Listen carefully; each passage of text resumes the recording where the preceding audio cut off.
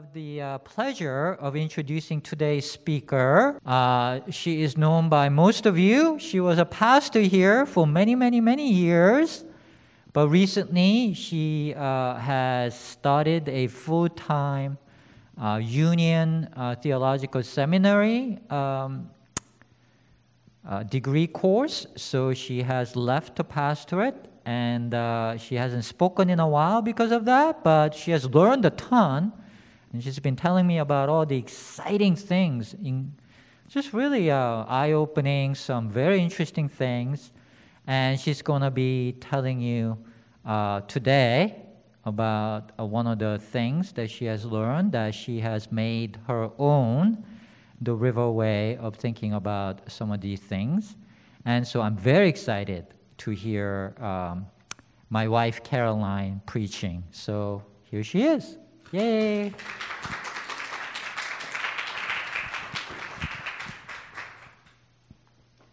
Good morning.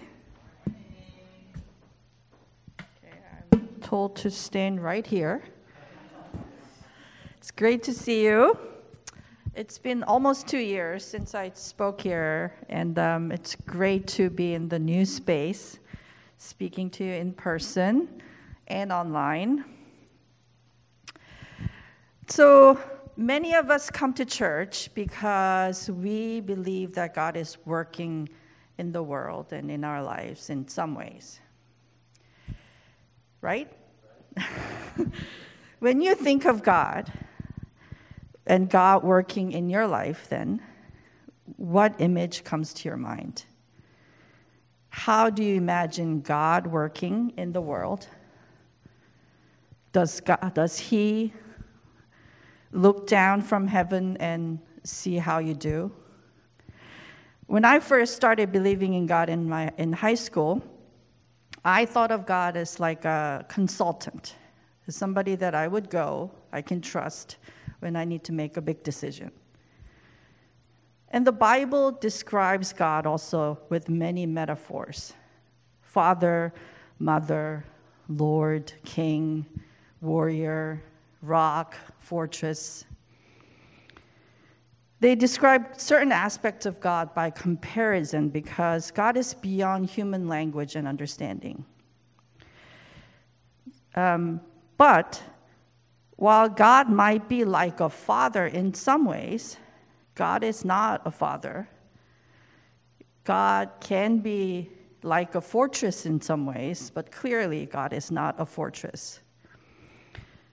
These symbols sometimes mix together in our mind and contradict each other and lead to confusion over what it might exactly mean that God is working in my life.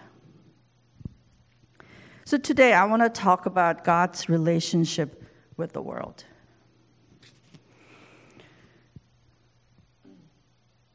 It's not as easy to speak with a mask on. So this is an important topic, God's relationship with the world, because how we see God's relationship with the world and with us changes everything. It affects our understanding of ourselves in relation to God. It affects our understanding of what it means to live with faith. It changes how we engage with the world, people around us, and the planet we live on. And this is something I've been thinking a lot about and trying to understand better. And it's partly why I went back to school. And last semester, I got to learn about a new way of seeing God and the world. It's called the process theology or relational theology. And it has challenged and deepened my understanding of God, who is with us always and loves us unconditionally, as we talk about at the river. So today I want to share with you what I've learned, and by reading the first story in the Bible together with the fresh eyes, Genesis 1. Genesis 1 is the first of the 2 stories about creation of the world in the Bible. So it is one of the ways that the people of God imagined how the world was created. The story is often understood as the depiction of the majestic power of God, who created everything into existence by speaking it. But read closely with a different lens, it tells the story of God partnering with the world. God and the world create together and become together in call and response interactions.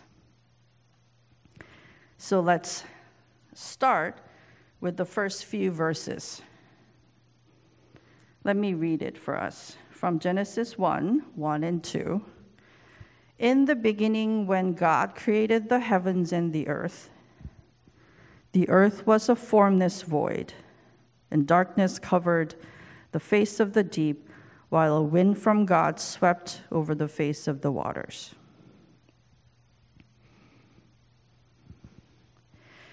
So this very first verses, these two, of the Bible has been a topic of debate among scholars because of the different ways you can translate it. Traditionally, the verse is often translated as the first verse, in the beginning, God created the heavens and the earth, period. And interpreted as God creating everything from nothing. But another very valid translation, which more and more scholars agree with, is the translation in NRSV here. In the beginning, when God created the heavens and the earth was a formless void. Or, as noted in the footnote in NRSV version, it's a little more clear. It says, when God began to create the heavens and the earth was a formless void, and darkness covered the face of the deep. Now, it doesn't sound like there was nothing before creation anymore, right? There was the uninhabitable earth, a formless void, and the deep primordial ocean when God began the process of creation. The deep, dark, primordial ocean in the very beginning of the Bible. It feels unsettling, threatening maybe. But the primordial ocean is deep and dark, not because something sinister is lurking in there. We tend to associate darkness with evil. Not always true. But no, it's dark because it is unknown. It is unformed and indeterminate. It is just possibilities, what can be. And possibilities can feel dangerous and threatening sometimes.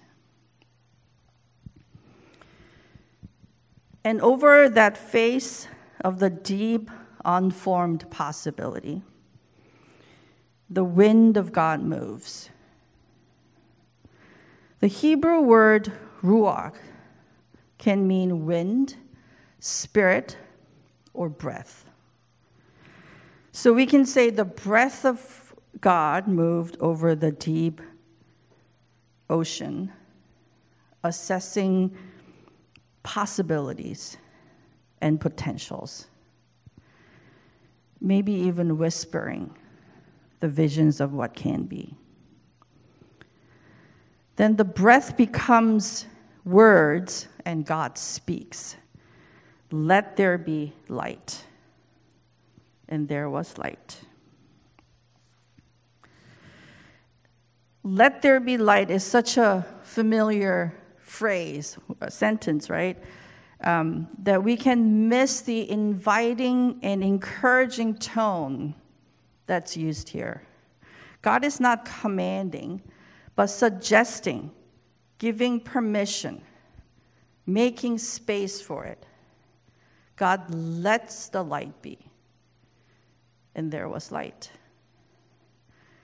Where did it come from? Perhaps from the deep, dark possibilities brimming there. As the story moves, God's invitation becomes more explicit as the world becomes more complex. So after the light and the sky, air, are created in the first and the second day, on the third day, God said, "Let the waters under the sky be gathered together into one place, and let the dry land appear." And it was so. God doesn't move the waters with God's might, but lets the waters move. God invites, and the waters and the other elements respond to God, and the dry ground appear. The story continues.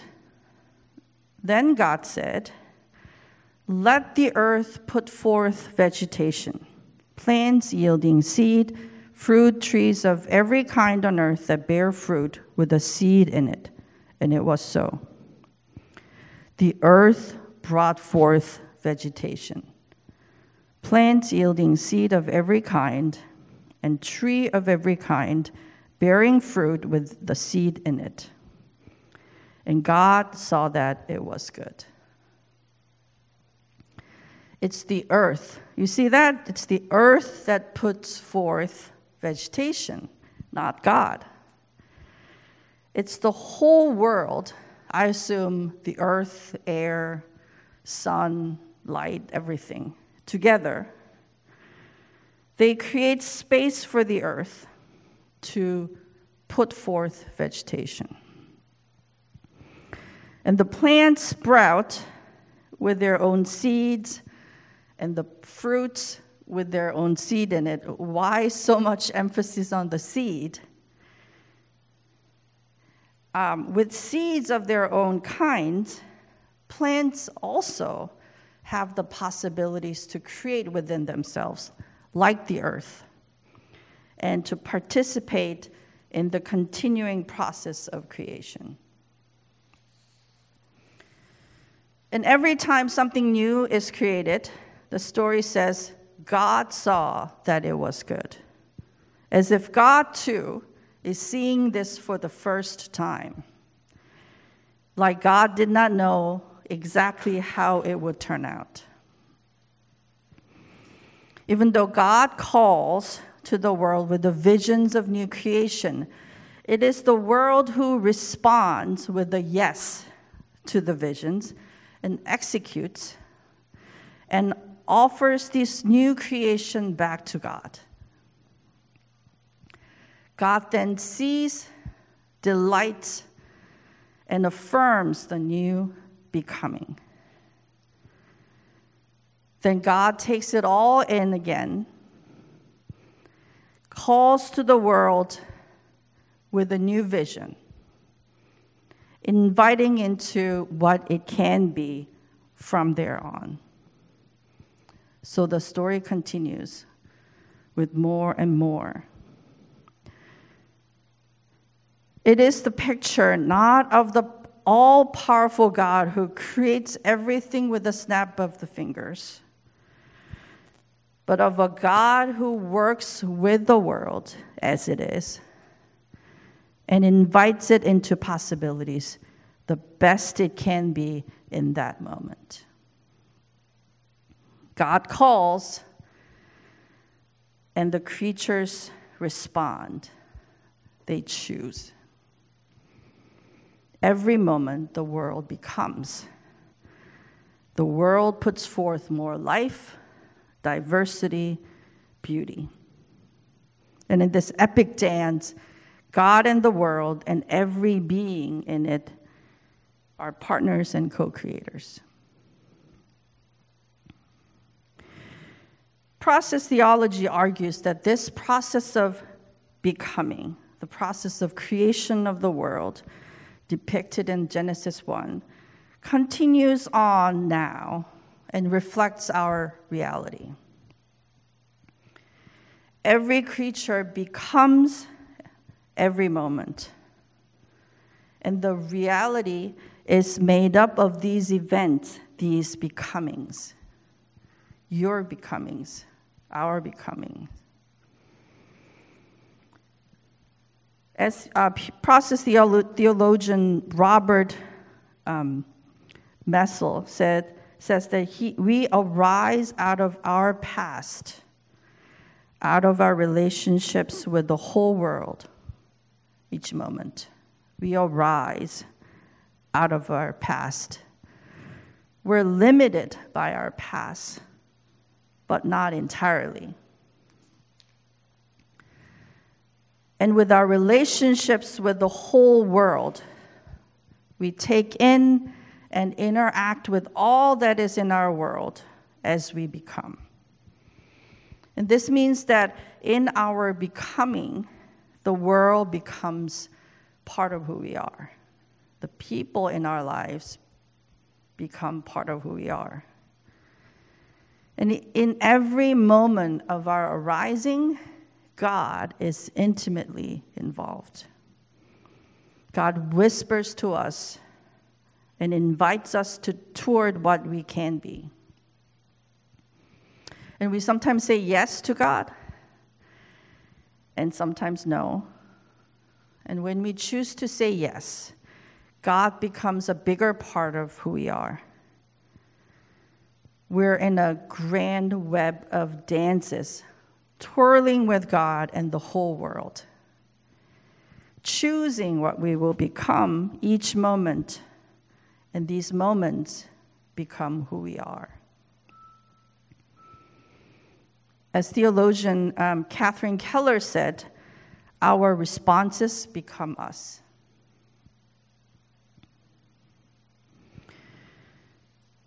So I've talked a lot.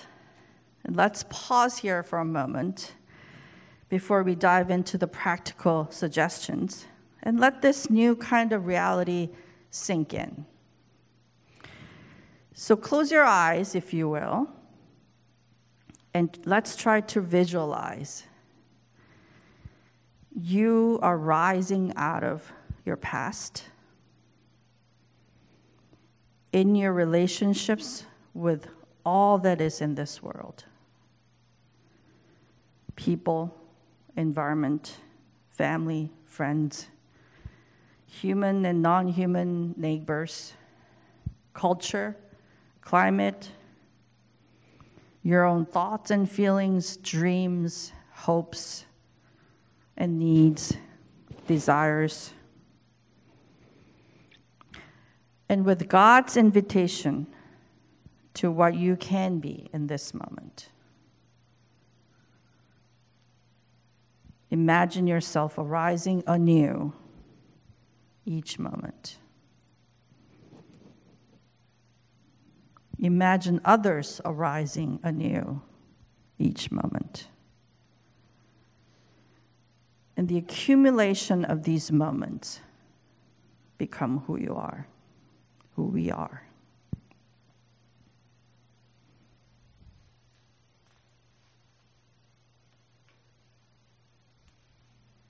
Okay. I hope this speaks to you. But so then, what does that mean for us practically? What does it mean for our life that we are becoming every moment?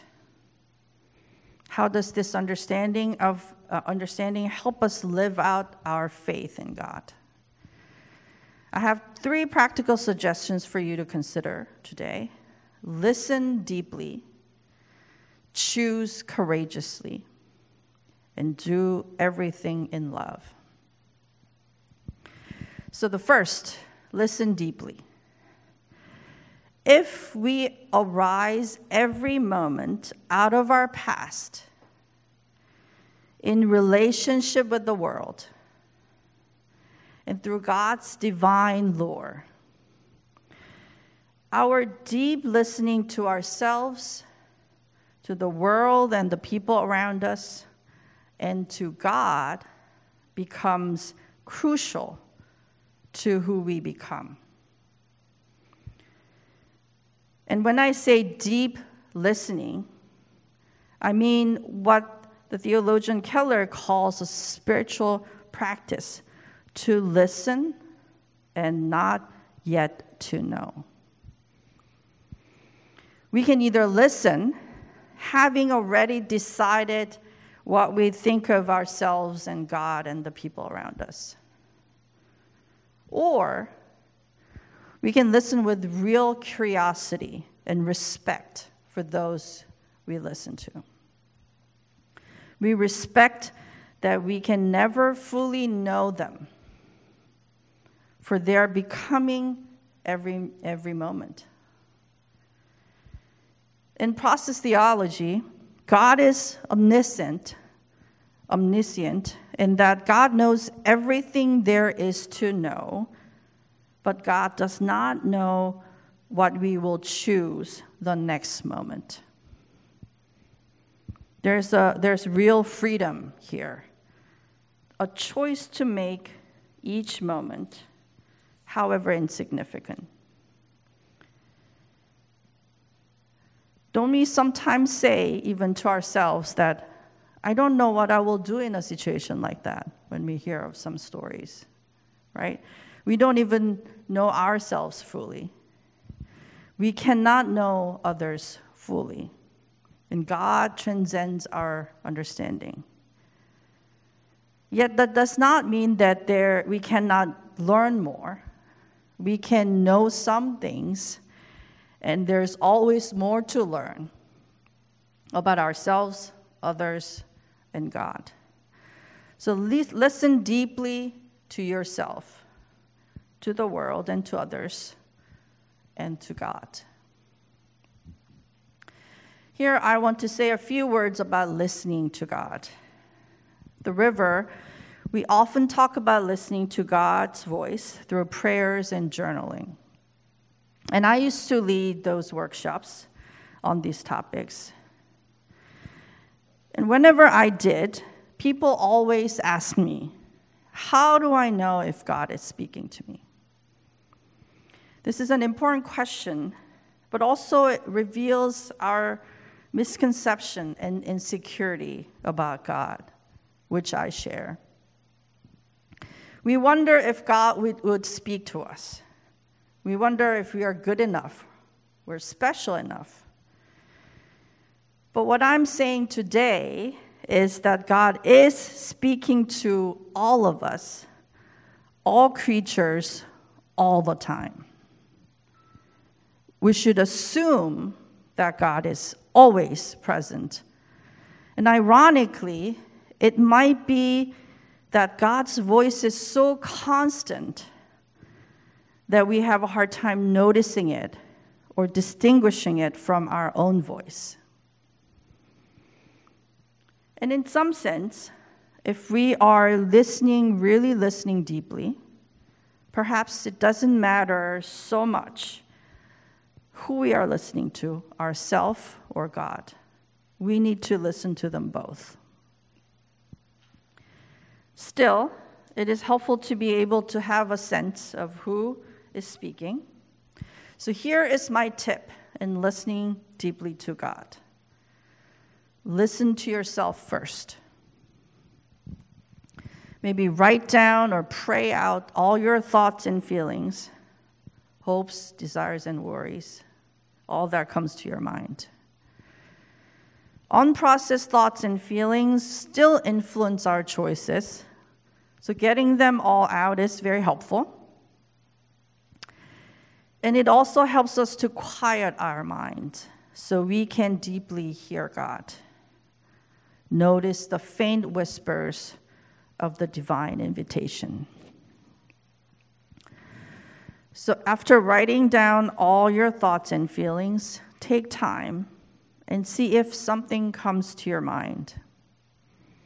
See if any thoughts, feelings, or images come to you that feel new. You might hear nothing. That's okay. You can try again the next day. just remember that God is always speaking, and speaking with love.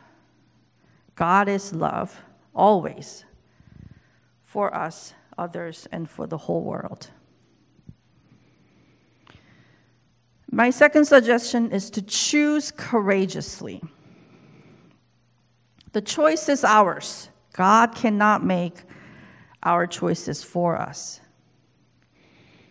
Not choosing is also a choice. My spiritual director once told me that the dilemma of life is that we do not know, yet must choose. Isn't that so true? We cannot guarantee the outcomes of our choices. Faith is not about securing good results. Faith is about choosing courageously for love, because we know God is always with us and that we are an intricate part of this universe. So this brings me to the third suggestion: do everything in love. Though we cannot know God fully, one thing we can be sure of is that God is love. Even when we cannot discern God's voice, we can be sure that God's voice is speaking to us about love, loving others, loving self, and moving toward connection and belonging. Do everything in love. The story of the creation in Genesis 1 tells us that we create our life and our world in partnership with God and in relationship with all that is in the world. Every moment, we're becoming. So my prayer for us as we begin this new year is that we will listen deeply with humility and choose courageously to love God and love others as ourselves, our neighbors near and far, human and non-human, who are distinct yet inseparable parts of who we are. Thank you.